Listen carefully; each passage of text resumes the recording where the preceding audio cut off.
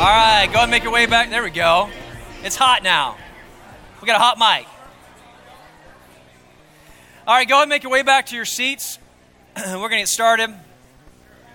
As you make your way back to your seats, let me just say this really quick. If you are a parent and you have a child who is asking questions about baptism and is interested in getting baptized, let me encourage you to go ahead and sign up for that class.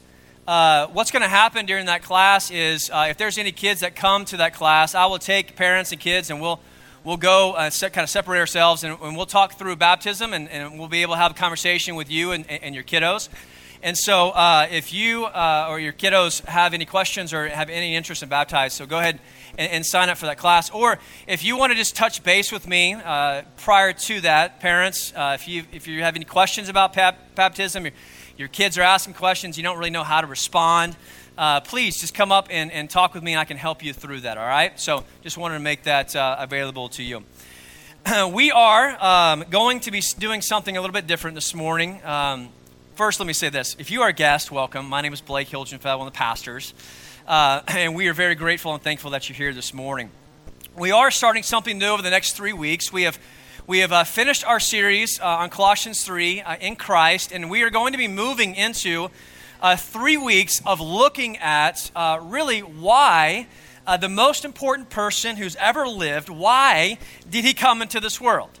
Why did Jesus Christ come into this world? Did you know that in the Gospels, there are only 3 times where the phrase, the Son of Man came, is used?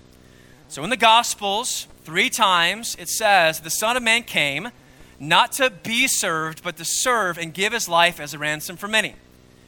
Also says the Son of Man came to seek and save the lost, and the Son of Man came eating and drinking.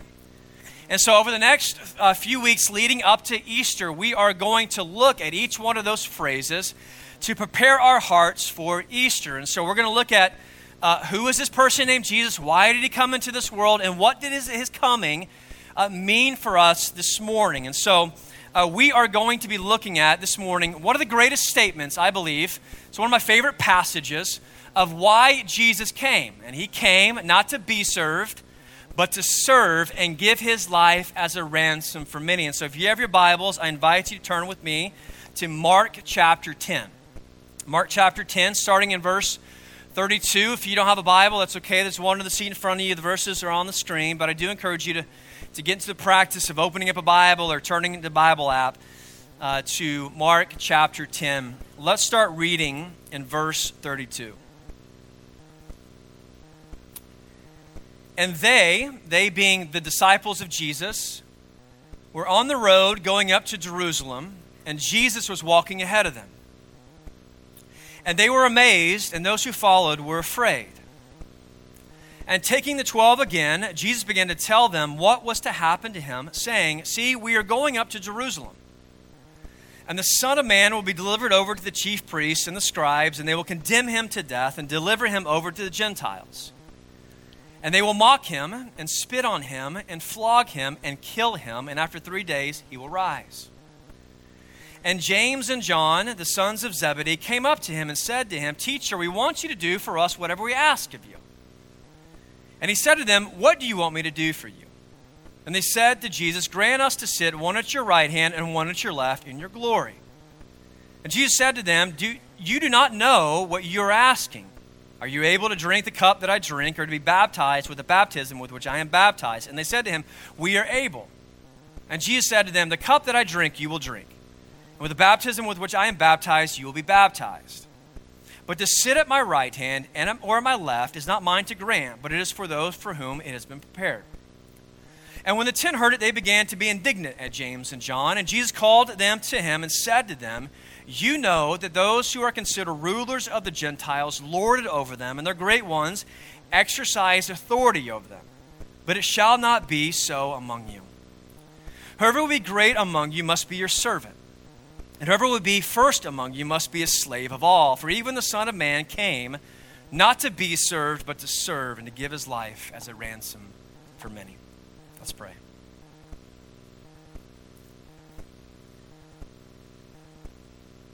Holy Spirit, we ask that you would give us eyes to see as we look at this story of the Son of Man who came not to be served, but to serve us and give his life as a ransom for us. May we see this more than just a story that happened over 2,000 years ago. But Holy Spirit, with your help us to see the beauty of the Son of Man, the great one who came and laid down his life as a sacrifice for us. May we see this beautiful picture of the great one coming to serve us, and that in turn, we would become more like him in the way in which we serve others. That we would be humbled and grateful by the way in which, Jesus, you came to lay down your life as a sacrifice for us, to redeem us, to save us, and that we would in turn become more like you. For in your kingdom, those who are the greatest are the ones who serve. May we see that. And as a result of seeing you, may it crush our selfish hearts this morning, and may we become more like you. We ask this in Jesus' name. Amen. So let us picture in our minds what Mark wants us to see in this story. Jesus and his disciples are on this road leading to Jerusalem. And Jesus is out front of his disciples leading the way. Now, it's not like the disciples were on this Sunday stroll and they're taking their time to stop and smell the Jerusalem tulips. They're doing all that they can to keep up with Jesus. Jesus is like this fast walker in the mall. Any of you seen fast walkers in the mall? Like, it is almost impossible to keep up with these fast walkers. I mean, I'd have to do some sort of jog to keep up with these fast mall walkers. And this is what the disciples were probably experiencing trying to keep up with Jesus. Jesus is intensely determined to make it into the city of Jerusalem. And the disciples are doing all that they can to keep up with him. Now, the only person who fully understands and knows what's waiting for them in Jerusalem is Jesus. And this event sums up really of why Jesus came into this world. Jesus has prepared himself his whole life for what's waiting for him in Jerusalem. All of his life, he has been faithful to accomplish all that the Father asked him to accomplish, and now he has his eyes set on Jerusalem. And so like this mighty king that's leading his men into battle, Jesus is intensely determined to make it to the city of Jerusalem to accomplish all that the Father has for him that's waiting for him in the city of Jerusalem. And the disciples at this point could tell that there was something different about Jesus. Mark tells us that the disciples were amazed, but they were also afraid by Jesus. There must have been this intense determination on the look of Jesus that showed that there was something different about Jesus in this moment. And they became afraid, and they were amazed by Jesus' determination and his ferociousness to get into Jerusalem. And Jesus must have sensed this terror on the disciples because he stops. And he lets the disciples in on what is waiting for him in Jerusalem. He lets them in on the plan. He lets them know, he reveals, he kind of pulls back the curtain and he reveals to them what is waiting for him in Jerusalem. And he says to them in verse 33, look at it, he says this. He says, "See, we are going to Jerusalem, and the Son of Man will be delivered over to the chief priests and the scribes, and they will condemn him to death and deliver him over to the Gentiles. And they will mock him, and they will spit on him, and they will flog him and kill him, and after 3 days he will rise." So Jesus is revealing to his disciples on this road leading to Jerusalem that the dusty road that they are on will lead to his arrest. So he's telling them that he will be arrested, he will be put on trial, and he will be condemned to death. But not only that, that Jesus will be mocked, that Jesus will be spit on, that Jesus will experience the most extreme pain any human being could ever experience. He will experience the flesh being ripped off his body due to being flogged. and he will experience the most painful and humiliating way to die. He will suffocate to death on a cross, but after 3 days, he will rise from the dead. I mean, could you imagine what the disciples must have been thinking and feeling in this moment when Jesus reveals to them what is waiting for him in Jerusalem? Like, what would you be thinking? Maybe, hey, Jesus, like, let's don't go, right? Like, there must be another way. Let us turn back and let us think about this and let us come up with a different plan. Or Jesus, what are we going to do without you? I mean, we have given up everything to follow you, and now you're saying that this is going to happen to you. What are we supposed to do if you leave us? I mean, you would expect the disciples to be greatly, greatly, greatly disturbed at the news that Jesus has told them that he's going into Jerusalem, he's going to be put on trial, arrested, condemned to death, mocked. He's going to be spit on. He's going to have the flesh ripped off his body. He's going to die, and he's going to rise from the dead. I mean, you would expect the disciples to be greatly, greatly disturbed at this news. But here is what two of his disciples were thinking. James and John, Jesus' cousin, came up to him and said this. He said, Jesus, we have a favor to ask you. We want you to do for us whatever we ask of you. Now, parents, we are probably the only ones who have ever experienced such a ridiculous question, right? I mean, it's only someone so childish who would ask, basically, hey, Jesus, or hey, mom and dad, we got a favor to ask. It's not that big of a deal. We just ask that you will do whatever we ask you to do. Parents, don't give in. You know it's a trap, right? Don't do it. But Jesus goes along with it, I assume, because he has this superpower of knowing all things, right? He goes along with it and he says, all right, what do you want me to do? And these jokers ask Jesus this. They say, grant us to sit, one at your right and one at your left hand in glory. Are you kidding me? I mean, Jesus just revealed the plan, right? He just revealed what he's walking into. And these two guys are basically asking Jesus, they're saying, hey, cuz, we ask, we know that what you just said, you're going to go into Jerusalem, and you're going to be mocked, you're going to be spit on, you're going to be flogged to death, you're going to die of suffocation on a cross, you're going to rise 3 days later. Yeah, that's not good, Jesus. We're sorry that's going to happen to you. But we've been thinking and we've been talking, and we ask, can you give us the two greatest positions in your kingdom?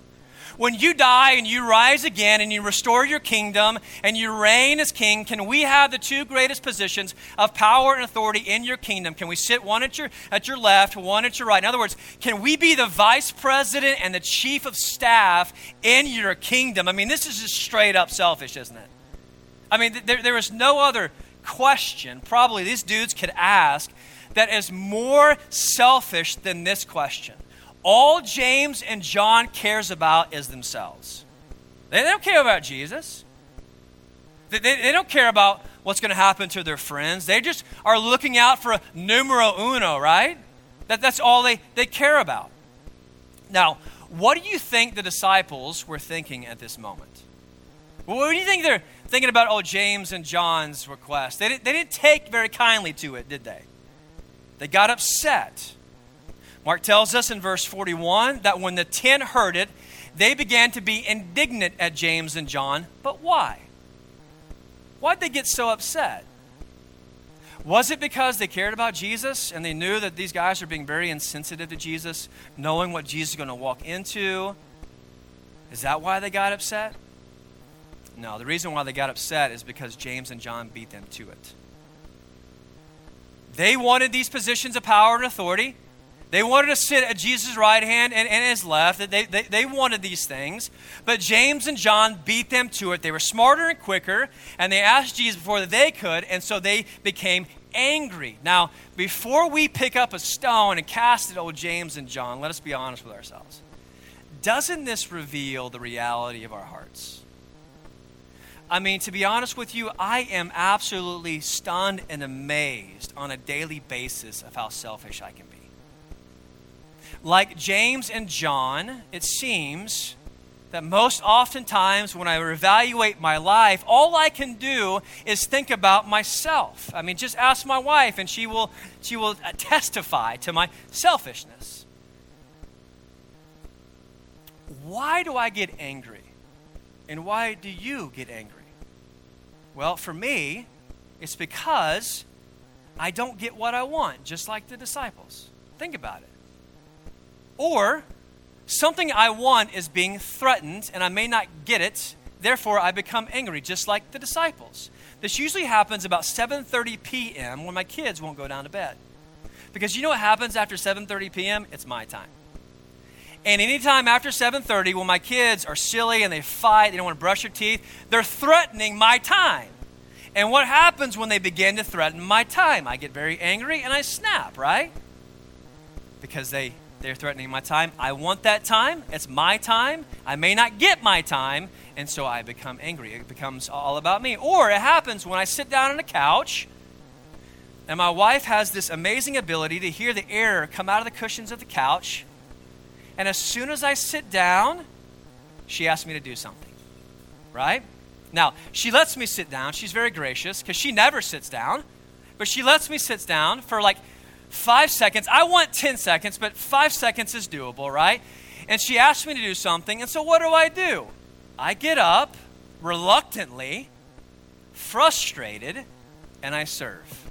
Not willingly, but reluctantly. I get up to serve my wife. Even in the small, mundane times of my life, I find that it's all about me. Why do I get anxious or worried? Well, for me, I get anxious because something I want in the future I may not get. Therefore, I become anxious or I become worried that I may not get what I want in the future. It's amazing, it's crazy how often my anxiety, my worries, my anger is rooted in my own selfishness. I am just like the disciples, and if you are honest, you are just like the disciples as well. We get angry when we don't get what we want, or we get anxious or worried when we may not get what we want in the future. And before you know it, life just becomes all about us. And we put our needs above the needs of others. And at best, we become reluctant servers, serving out of this attitude of duty and obligation. And at worst, we refuse to serve at all. I don't want to be like this. Like, I don't want to get angry at my kids at 7:30 at night. I don't want to huff and puff and get off the couch to serve my wife. I want to do it willingly. I want to do it joyfully. Any of you with me? I want to be a selfless servant. I want to find joy in serving my wife and my kids and my family and the city and you guys. So the question is, how can we escape being so self-consumed? How can we find this freedom to become humble servants that Jesus is calling us to be? Let's continue. Let's continue the story. Jesus calls his disciples to himself, and he says to them in verse 42. So this is kind of why we know that the disciples were angry, because James and John beat them to this request, right? So here's the response of Jesus in verse 42. Jesus says, "You know that those who are considered rulers of the Gentiles lord it over them, and their great ones exercise authority over them. But it shall not be so among you. Whoever would be great among you must be your servant.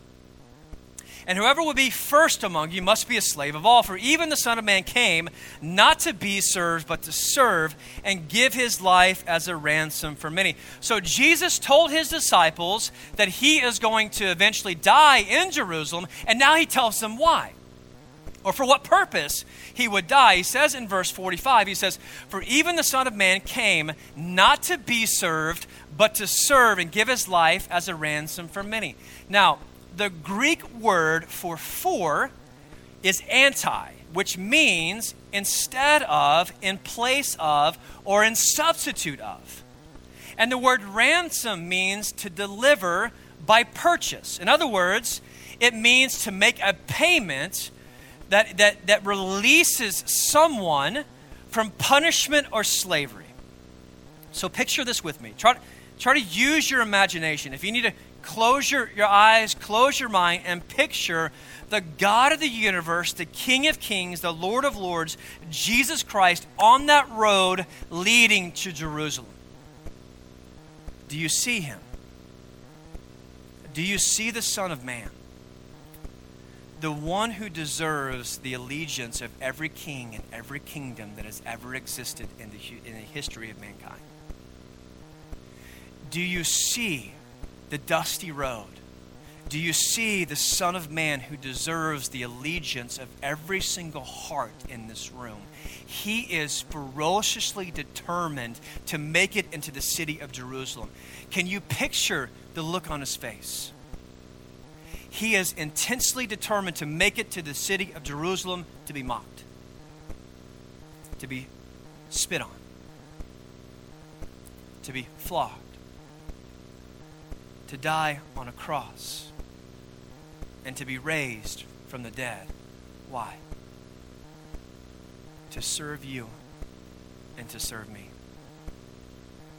You see, the Son of Man he willingly entered the suffering that was waiting for him in Jerusalem to do for us what we could never do for ourselves.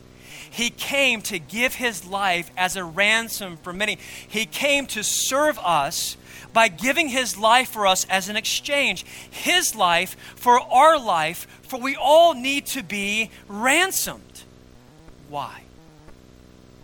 Because we have sold ourselves into the bondage of slavery to sin. Sin holds us captive, and eternal death is the penalty for our sin. This is humanity's spiritual reality. You, me, my kids, your kids, every single person born into this world is born under the tyranny of sin and death. We have this sin debt that we cannot pay. We have this record against us which says guilty, and we have this sentence of death over us. So the question is, who can free us from sin and death? Ourselves? No. Who can pay our sin debt? Ourselves? Will good works be enough to erase our bad works, to pay for our debt? Absolutely not. Who can free us from the penalty of sin, which is death? Only the Son of Man, Jesus Christ, the suffering servant who came and loved us and gave himself as a sacrifice for our sin, to be a ransom for us, to take our place instead of us, to be our substitute. The word substitute in this context is the greatest word, the greatest news, that Jesus Christ substituted himself in our place on the cross. It should have been us there, but instead Jesus took our place. He was a ransom for us, for many. Colossians 2:13 says this, that because of Jesus, God has forgiven us of all of our trespasses, by canceling the record of debt that stood against us with its legal demands. This he set aside, nailing it to the cross. Do you see the suffering servant? Do you see him on that dusty road? He's coming for you, and he came for me. Do you see the suffering servant hanging on a cross, his life for your life? Do you see him substituting himself in your place? Do you see that he embraced willingly the suffering, to be mocked and spit on, to have the flesh ripped off his body, to suffocate on a cross and rise from the dead so that you can have life this morning and into eternity? I see him. And words cannot express how deeply humbled and grateful I am that he would come to serve someone like me, and that he would come to serve someone like you. Guys, he had you in mind, and he had me in mind on that road leading to Jerusalem. How amazing is that? This isn't just some made-up story over 2,000 years ago that we just read in the Bible. This is historical reality. That Jesus Christ had you in mind. He had me in mind. And he was ferociously determined to make it into the city of Jerusalem. It was like he could not wait to embrace the suffering, to endure the suffering, to take our place, to free us from sin and death, to forgive us of all of our sin so that we could be reconciled with him and have life with him. He did this for you, and he did it for me. This truth should humble us, shouldn't it? Are you humbled this morning? Are you humbled? The Son of Man came to serve you and to serve me. It should, because this is what Jesus is trying to teach his disciples, right? And this is what he's trying to teach us. He's saying, do you want to be great? Do you want to be significant? Do you want to be free from self to enable you to actually serve others? Then he says, look at me. Follow my example and become a humble servant. He says, for if I am who is the greatest, even I, the Son of Man, I came not to be served, but to serve and give my life as a ransom for many. Jesus is saying, in my kingdom, what it looks like to be great, what it looks like to be the greatest, is to be the greatest of servants. It's the exact opposite of the world, isn't it? So Jesus said in the Gentiles that those who have positions of power and authority lord it over them. Like in the world, to be great is to have as many people under you to serve you. But Jesus said, no. It's the exact opposite in my kingdom. It's like an inverted pyramid. I flip it. And to be great, you need to be a servant of all. Because I am the greatest of servant. And if I am the greatest and I came to serve, how can you not become the greatest of servants as well? Listen, I don't know how many times over the course of my life I've thought about this story. Not only the story of Jesus on the road to Jerusalem, but the story of Jesus with his disciples the last night before he went to the cross. As he was eating and drinking with his disciples, he began to wash their feet. You guys know the story of Jesus before the Last Supper. He kneels down and he begins to wash his disciples' feet. And as I think about that story, and as I thought about that story often, I think about having the God of the universe, the one who created me, the one whose name has the greatest authority and power, kneeling down before me and washing my feet. How would you feel? How would you feel if you were one of those disciples and Jesus, the King of Kings, the Lord of Lords, kneeled down before you and he began to wash your feet? You'd be humbled, wouldn't you? Because it should be the opposite. It should be us washing the feet of Jesus. Take it one step further. When I think about the Son of Man on the cross, I'm broken. My pride and selfish heart shatters into a million pieces because it should have been the other way around. It should have been me on the cross. It should have been me rightly suffering for my sin, but instead Jesus served me, and he served you.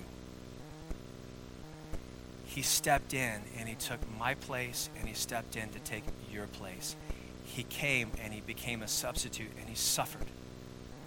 He suffered in our place for our sin to purchase us, to ransom us.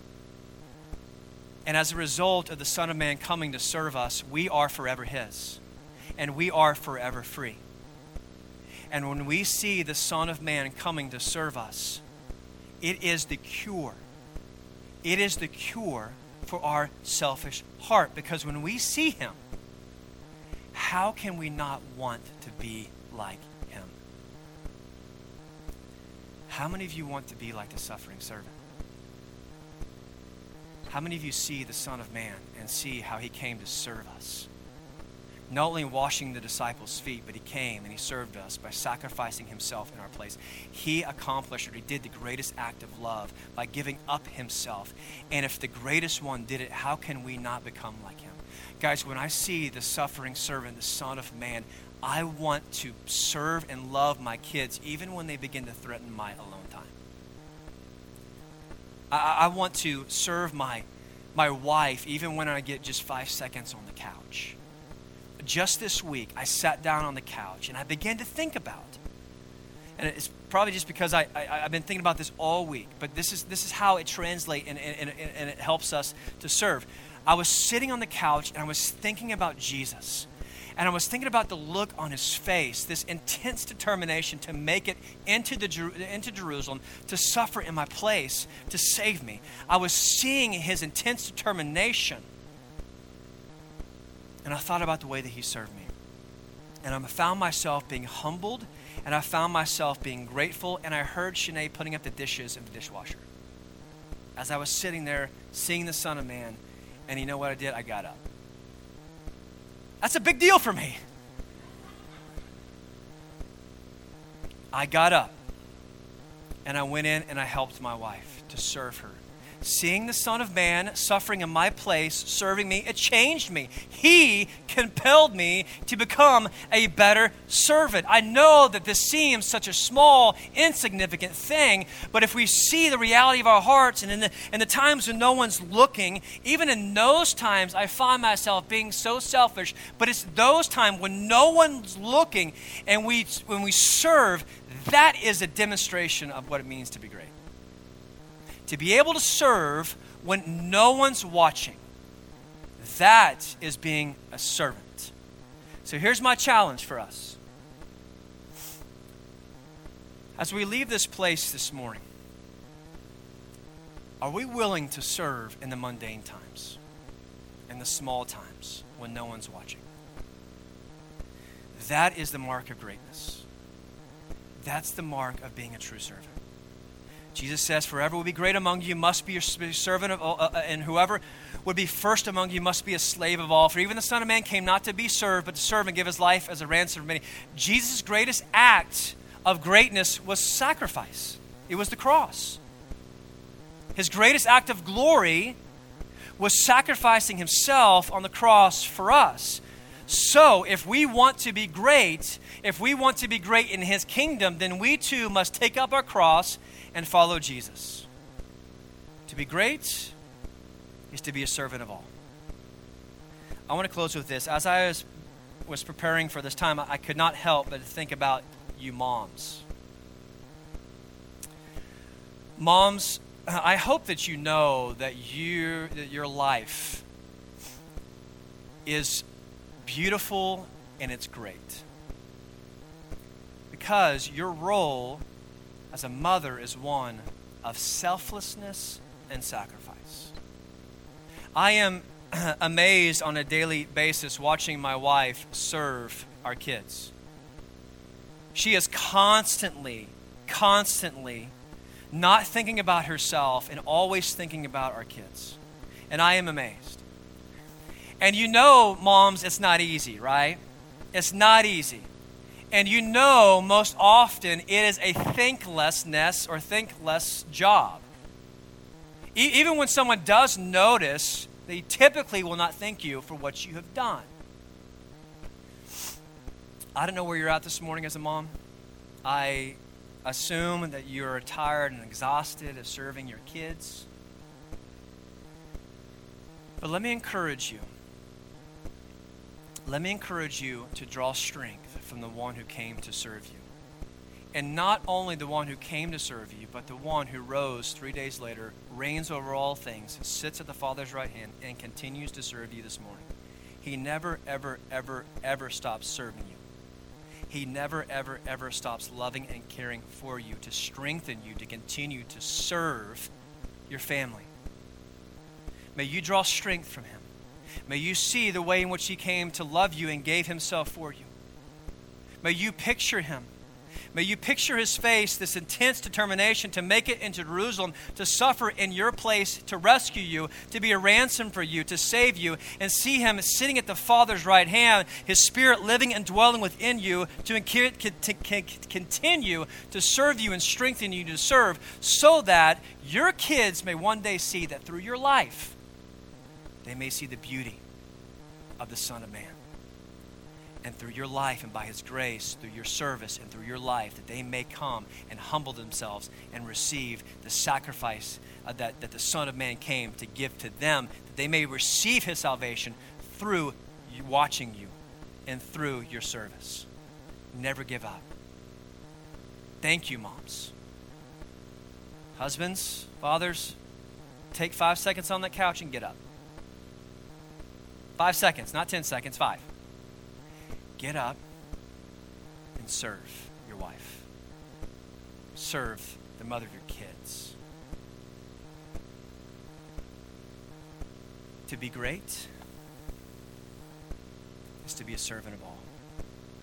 To be great in the kingdom of God is to be a servant.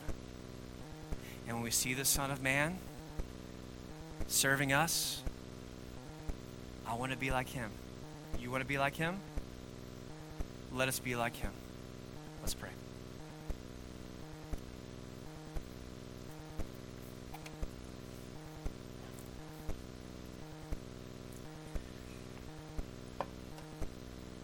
Father, we are so humbled and grateful for the way in which you have served us. That you have served us by offering a way back to you and the sending of your precious Son. And Jesus, we thank you, and we are humbled by the way in which you have served us.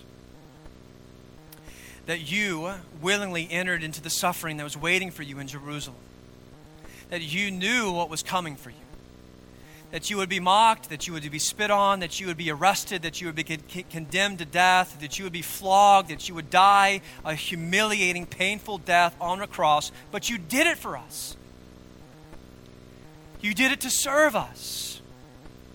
You did it to pay our debt that we could never pay. You came to free us from that which we can never free ourselves from, and that is sin and death. You are the great Savior, and you are the great servant. Holy Spirit, we ask that you would serve us by empowering us and enabling us to become more like the Son of Man. The Holy Spirit, that you would change our hearts, that you would help us to see the beauty of the Son of Man and what he has done for us, and that as a result of seeing him, you would compel us and change us and give us new desires to serve others, that you would free us from our selfishness, our self-centered hearts, that we would become a people who radically serve others and you as a result of what you have done for us to serve us. You are the cure. Not only in your life, but your life living and dwelling within us to empower us to become more like you. May we cling to you. May we look to you constantly to become great. And that is to become the greatest of servants. We ask this in Jesus' name. Amen.